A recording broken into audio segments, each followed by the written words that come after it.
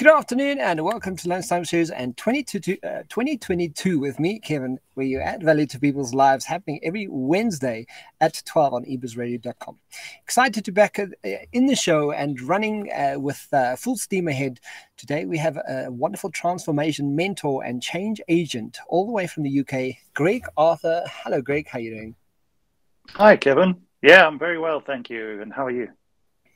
Well. And glad to have you on the show. Glad that we could actually catch up and do this, and excited to hear more about what we have to talk about. But before we do that, let's kick off with who you are. Tell us more about you and a little bit of background. Right. Yeah. So Kevin, I'm broadly in the space of people development, and a lot of that has come about from my own curiosity around human beings, and that's something that I've had all my life. And I didn't know what to do with my life and started in a career in construction, and then started to realize this passion for people and working for communities. And that has led me to have my own business now in what I call people development broadly.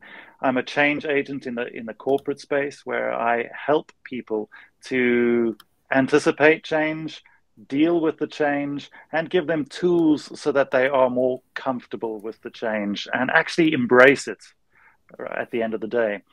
In the personal space, I'm what I call a transformation mentor. It's taken a while for me to settle on that title. I went with coach, life coach, transformation coach for quite a while. But what I started to realize is that I come from I don't have a coaching style. I have more of a listen and listen and guide style, and so that's why I settled on transformation mentor. Ah, fantastic, Greg. And for those who don't know, you've lived in South Africa, right?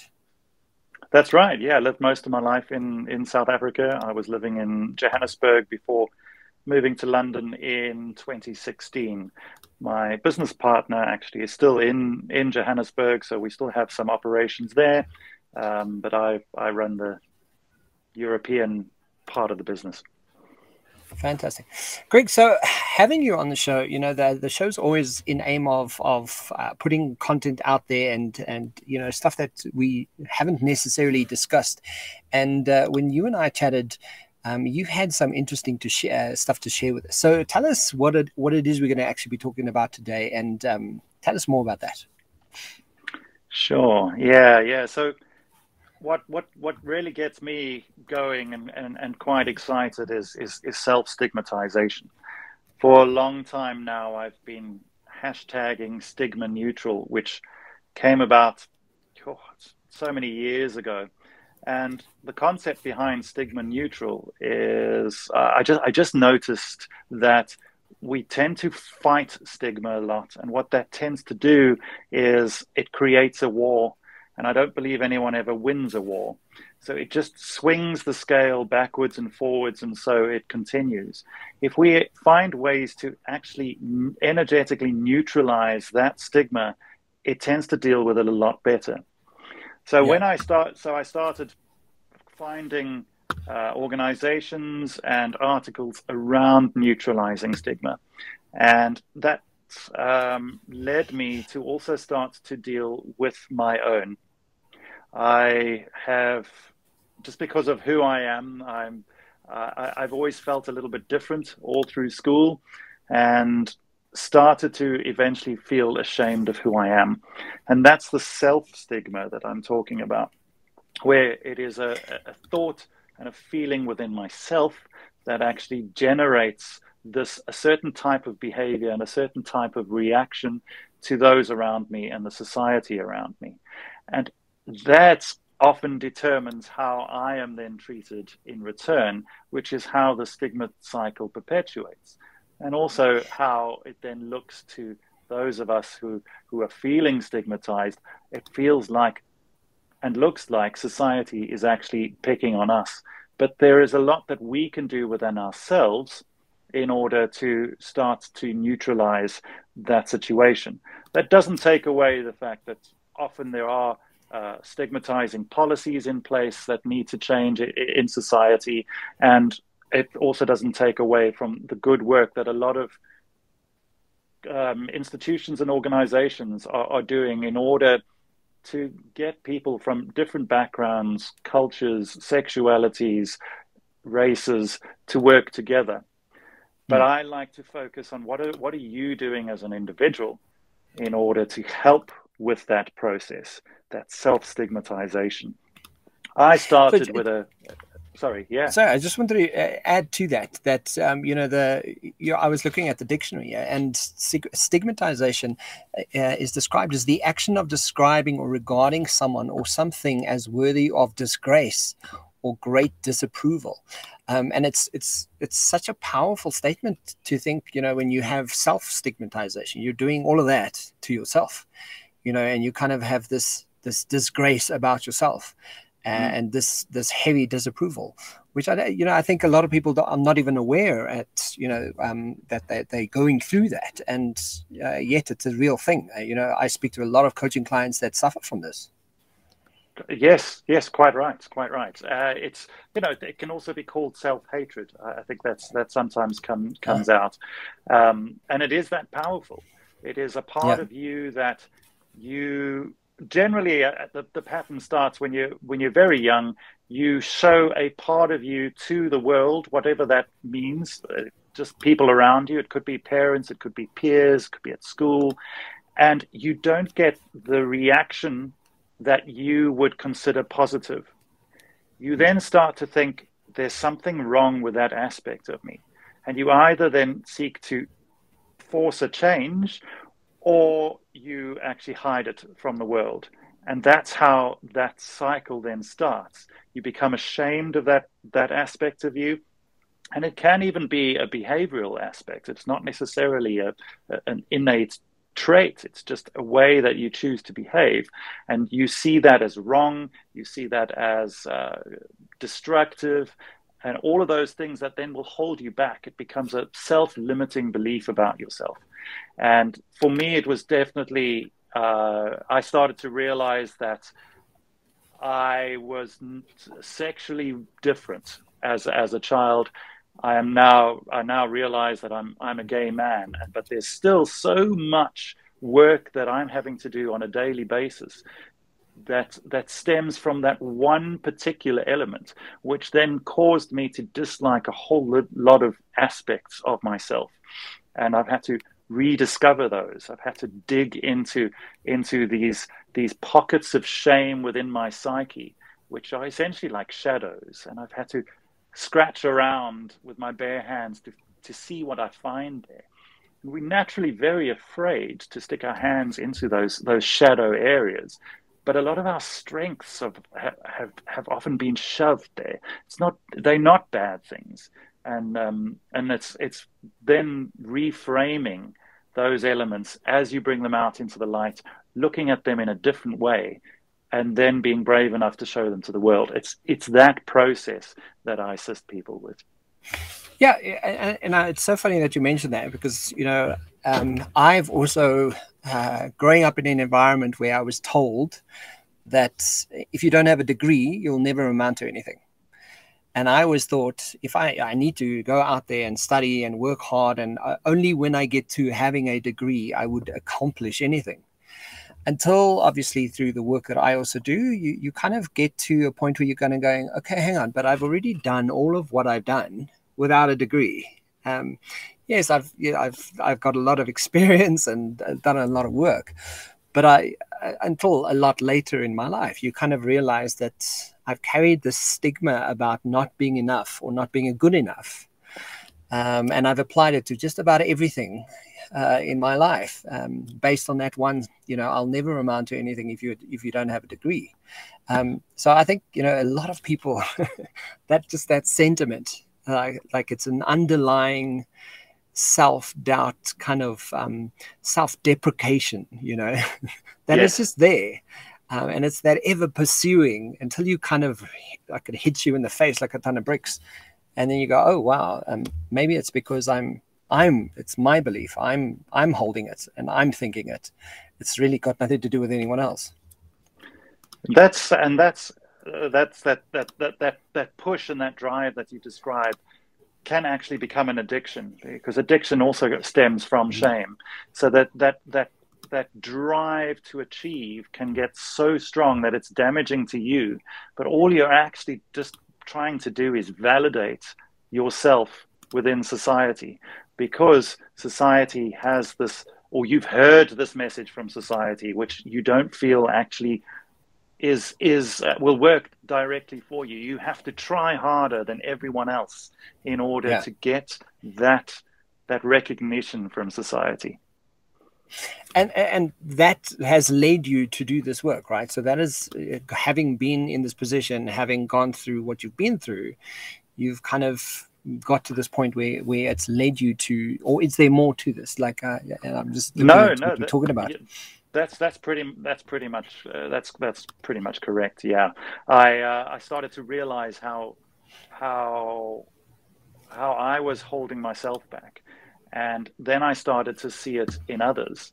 I could pick up the when people are not fully within integrity, and you know, the word, I love the word integrity, because when something is whole, it is integral. So it's about bringing yourself back towards yourself so that you can become a whole person. I can actually see when people are hiding bits of themselves or have dropped pieces of themselves, and it almost causes them to function at a lower energy level, and it starts to have physical effects as life goes on. All sorts of physical ailments can stem from that self-hatred, that self-harming, in many ways. I have an interesting story about that, a personal one. So a lot of my issues tend to show on my skin. It's how I tend to show myself that there's something wrong. And for a long time, I had a lot of warts on my hands, which are quite unusual for an adult to have. They occur a lot as a teenager. Apparently, this is the norm. But then as an adult, you might get 1 or 2 warts, but they'll last for a few months, and then they will just naturally disappear. And they're caused by a virus that sits within our system. But medical science doesn't quite understand what causes this virus to activate or not. Mine was activating constantly. And I went from dermatologist to dermatologist, and no one could give me answers. Some would cut them out, some would burn them off, and they would just keep coming back. And eventually, one day, a brilliant dermatologist, this man sat in front of me and he said to me, "You need to tell me why you have warts." And he just sat there quietly.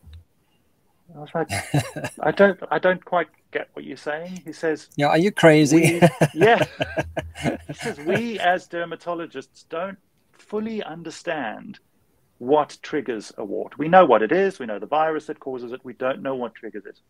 Only you can tell what you're doing to yourself that is triggering it. And it started this whole journey of self-discovery. And I started to realize that it's attached to my pockets of shame.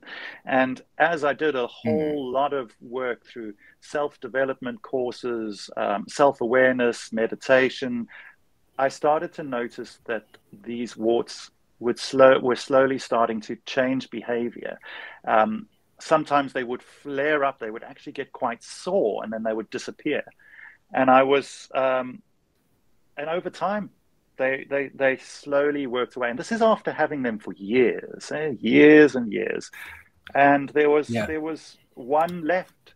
And I remember there was a particular incident where I had to go into my inner child, and I had to work with my inner child through a meditation. And I just came out feeling so much better. And within 3 weeks, that wart disappeared.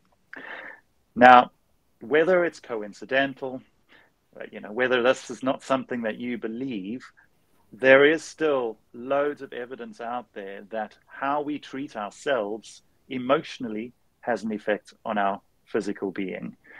And so that's how I've tied these two together, and it's definitely worked for me.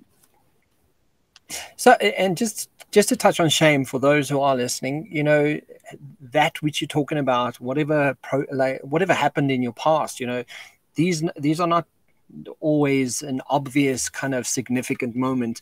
Sometimes they are. Sometimes you don't even remember them. They could be suppressed, right? So uh, that sort of that feeling and that belief that is created from that one moment, you just carry through and you just process it as part of your filter system, and it becomes normal, right? So yeah, I mean, it's always fascinating when you kind of go, you know, doctors don't have the answer, and you got to figure it out yourself, and you can actually heal yourself from doing this. It's amazing. But I mean, going through this, is there a process that you do follow in your work to kind of go, okay, for me to be able to figure myself out and have some workable way of doing it? What is the process for you? Is there a process? There is a process. Very broadly, I'll take you through the broad steps that we start with. Firstly, getting the clients to be a little bit more conscious of what they're currently doing. As you say, you can't recognize what the incident was that caused this behavior, and you also the behavior has become so subconscious you're not fully aware of it. And so through a process of questioning, you can slowly get the clients to realize what they are doing and actually show them the actions and reactions that they automatically do and are quite unaware of.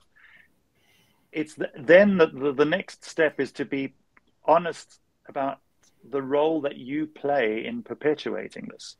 You've become aware. I just want to, yeah. Sorry, I just want to sort of just to preface this. So, going through this process, for you to realize that you could have some kind of degree of stigmatization happening to yourself. You could be holding yourself back in a way.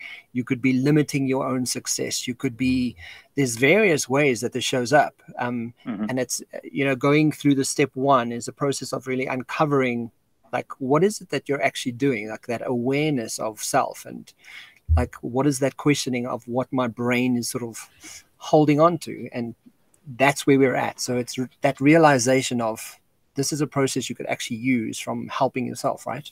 Right.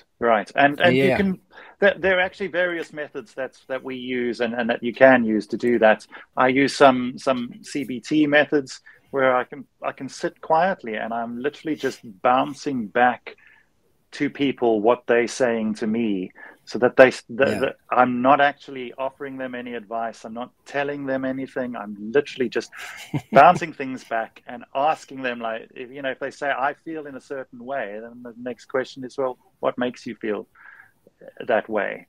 And I'm just feeding on it, which a lot of people who have been to CBT therapists will be completely familiar with. Another tool that we use is maybe a little less conventional. We call it the shadow consciousness process, where we actually help people to identify their innate traits using the tool of astrology and sometimes numerology. It depends on our client's belief system. But we have proven it over and over again to be a very effective tool when used correctly, because people then can go through a list of their innate traits which we have generated for them, and we can see which ones they can identify with and which ones they don't identify with. Both are significant. The ones that they do identify with in themselves are clearly strengths because they are utilizing them and they are driving themselves forward. But the ones that they don't actually recognize, we go through a process of bringing them back into the light and show them that actually they are there. They don't have to discover them. They are there.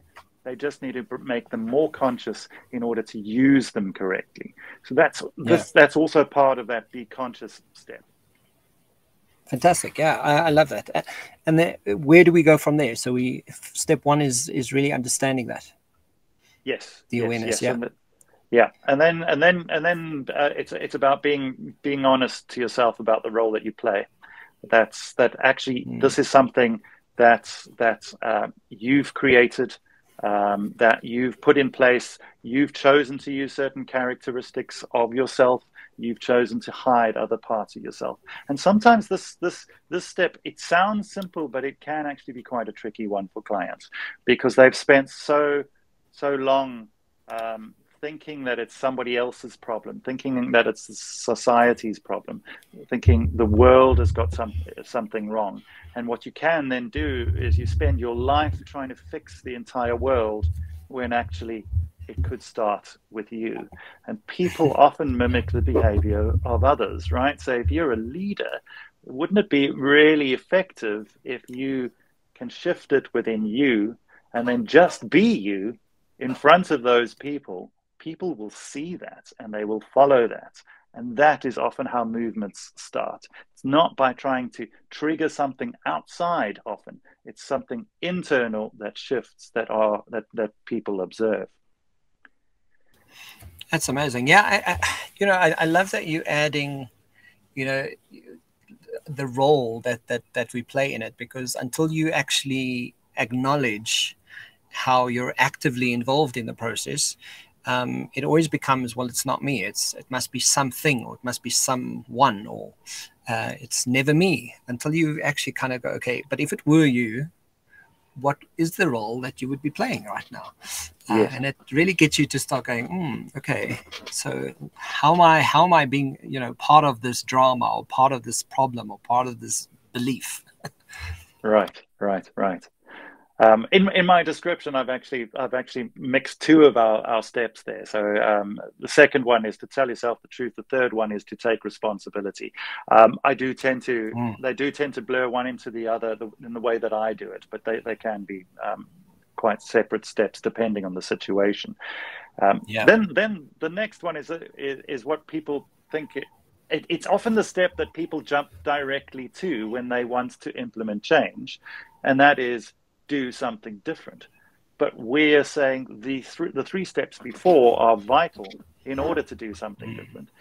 In particular, because if you're not aware of what you're currently doing, how on earth are you going to be able to change it? And how do you know that what you're doing is different? I've seen this over and over again, where people have worked out that there's a change that they want to implement. They convince themselves that what they're doing is now different, but actually looking in, you can see that actually it's another form of the same behavior.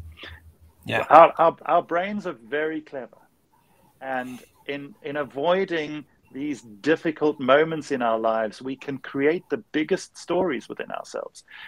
It's not you're not doing it on purpose. You're not trying to lie to the outside world. It's a part of you that's just protecting you from that very scary notion or thought that maybe you need to shift the way you're behaving. The way we like to contextualize this to make it a little bit more palatable is that you're not becoming somebody new.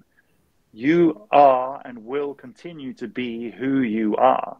You're just bringing forward a character trait that you've chosen not to use in the past. And that gives you the bravery to do something different. The other thing that we emphasize at this step is that you don't have to go for a major change. You don't have to divorce your partner and move countries. You don't have to sell your house. Nothing major needs to necessarily happen. The first step can and should be quite a small step to give yourself the bravery to take the next step and the next step. And so we help our clients to then find out what is the next step that needs to be taken. Recent something that I can think of is when somebody discovers that there's something physically wrong with them. They've perhaps got a pain that's not going away, and now they're concerned, and they've been told that maybe this is something different to what they thought it was. What do a lot of us do? We jump to worst case scenario. We're trying to plan for, what happens if this is really, really something severe. We start speaking to friends and family to get their support, when actually the next step is to go to a professional to have it diagnosed. And it's just bringing people back to the present moment and saying, it the next thing you have to do is very simple. Just, you've identified the professional, just call them and make an appointment. Yeah. That's the next step. So that's an example of how this step can really shift things, because also then you take things, you see what happens. There's a my business partner Jodine has always said this. You are very powerful, but you're not that powerful. What she's meaning by that is that we have the power to change things within ourselves, and then we have power to control certain elements directly around us. But we often, and we cannot, not even often, we cannot predict or control what happens as a result of our actions. And at this step, we emphasize that. Do one thing, see what happens, and then you can make another choice and another choice and another choice as you go. Yeah. And that brings me to the fifth step. It's actually a cycle. So you do then eventually go back to the first step. And I'll tell you why. The fifth step is to live in integrity. So I bring up that integrity word again. You've now taken this element and you've brought it back into your whole being. And now you're going to continue with what you've learned, making the choices based now on what you know. But we don't ever get to fully understand ourselves, and so it's a constant process. So when you start to feel out of integrity again, so you're looking for physical signs, you're looking for emotional discomfort, that shows that you're out of integrity, and then you start the process again. Yeah. Yeah, and the fact that you're going in a circle and you're kind of going from 1 to 5 back to 1, you're adjusting and relearning, and yeah, the awareness has to be there all the time, and that's how you actually move through it and grow from that. And then bringing it back to self-stigmatization, Kevin, if I could just make the point that often what has happened with shame is we have one incident of shame, but then we have piled shame on top of shame on top of shame. An example of how this happens, I'll take one being gay. Often we have to come out as gay, right? We've got to tell the world at some point in order to be able to live within integrity with ourselves. What sometimes can happen is that those very close to you that you value and love can turn around to you and say, I can't believe you didn't tell me this sooner. Listen to how that then you're sounds. just more shameful. Exactly. It's like, exactly. Oh. So they're Yes. saying it out of love. Often they're saying it out of love, saying, I would have been all right with it at any point. You didn't have to hold it for this long. But because you're coming from a place of shame, you can just hear the message that you've done something wrong. You should have trusted this person earlier, and you can start with all those horrible thoughts and feelings that just makes you more ashamed of who you are. Yeah. It's fascinating. I love the fact that we could actually chat about this and have self-stigmatization as a topic of discussion today. Greg, so if you could leave us with some tips that you give people who feel stigmatized, what are the tips and where can they get help? I really believe that one of the first things to do is to tell someone. But be very cautious about how and who you tell people. And so the best way to do this, if you are in a community that has some sort of support group or support system, or perhaps there's one that you can connect with online, so they don't necessarily have to be in your town or district, that really helps it's just connecting with people who feel the same way, have the same sexuality, the same race, the same cultural background, whatever you're feeling that you need to work on because of stigmatization. Being around those people help you to become a little bit more comfortable with yourself, but more importantly, feel less alone. And they're also not going to judge. We often choose, as this first step of telling somebody, we just immediately think of somebody who is close to us, or maybe in our physical proximity. They're not necessarily the right person to tell. They may not be ready to receive the news. They may not understand what you're going through. And what you don't want to do when you really need some help is to end up having to explain yourself and essentially help the person you've told to deal with the news that you've just given them. So that's why I say, firstly, find a support group.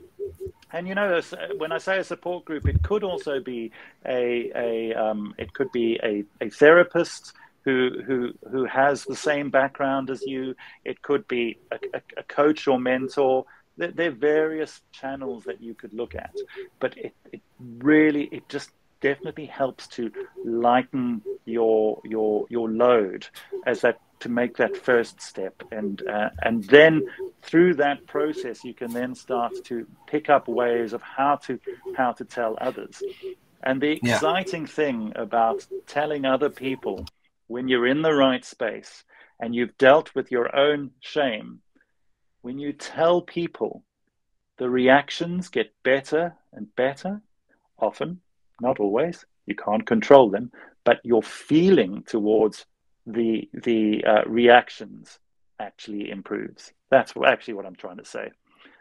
So it gets easier every time, because you don't take on any shame from the response that you get, and that slowly allows you to be more and more yourself.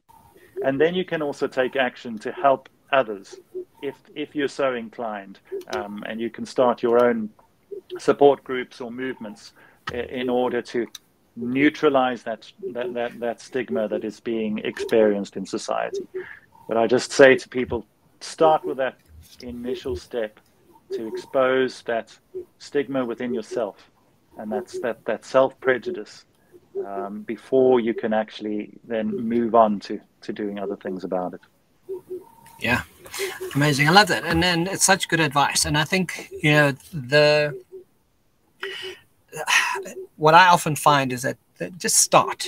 You can start as small as you need. But when you just start having that awareness, and you start being paying attention to the thing that might be holding you back, or you just start or reading about it, just start.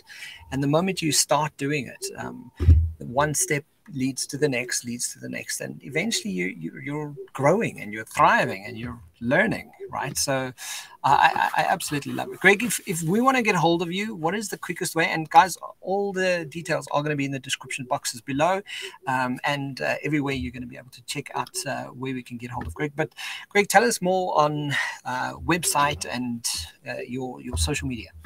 Right. Yeah. Everything is on our website, lifeology.biz. So that's lifeology, basically the study of life.biz. You can email me at greg@lifeology.biz.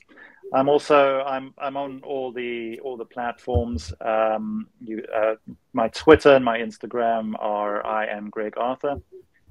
So please feel free to contact me on any of those channels, and you can also find me on LinkedIn. That shows you a lot more around what I do as a change agent within the business space. Fantastic. Guys, so if you want to find out more about Greg Arthur, who is the transformation mentor and change agent at Lifeology, check it out on the description boxes below, and catch the lunchtime series happening every other day on ebizradio.com. And you can check us on all the major podcast channels. Greg, thank you so much for chatting, and thanks for spending some time with us. I absolutely love that. Thank you, Kevin. It's been a pleasure. I'll chat to you soon. Thanks for now.